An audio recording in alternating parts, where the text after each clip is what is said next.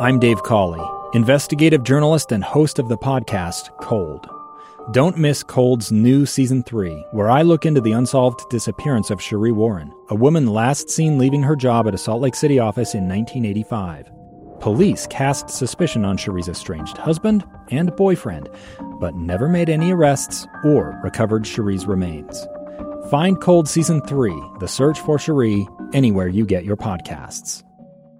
20 years ago, I met with a woman visiting from Russia. She was the program director of a news radio station in Moscow, and she flew here to find out how we did successful news radio in America. I'd like to believe that everyday Muscovites tuned in for years and got their traffic and weather together on the Vyoshems. But I have no doubt her radio station's no longer on the air in Moscow because independent voices have been silenced. One of them, a legendary radio station in Russia, Echo Moskva, was pulled off the air yesterday for being critical of the invasion, and the reporters there should consider themselves fortunate to be jobless. For years, the Russian oligarchs have been killing journalists who dared to expose the inner workings of their kleptocracy. First, the journalists would report, then would come the gunfire, usually on the street. At last count, 21 journalists have headstones as their final bylines. But one Putin critic still lives thanks to a trick played by the Ukrainians 3 years ago. After they learned of a plot to kill popular Russian journalist Arkady Babchenko,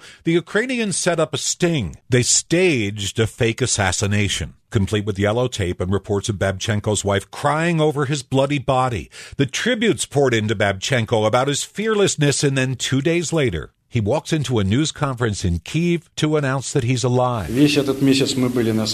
Back in Moscow, his co-workers jump out of their chairs, crying tears of joy that he was alive and had exposed another Russian plot. Here he says, "I'm sorry for what I put my wife and friends through, but it was necessary to save my life."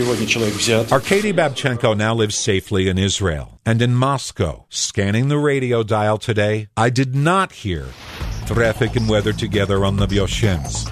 And my thoughts turned to that woman I met so many years ago. Jeff Kaplan's Minute of News, only on KSL News Radio.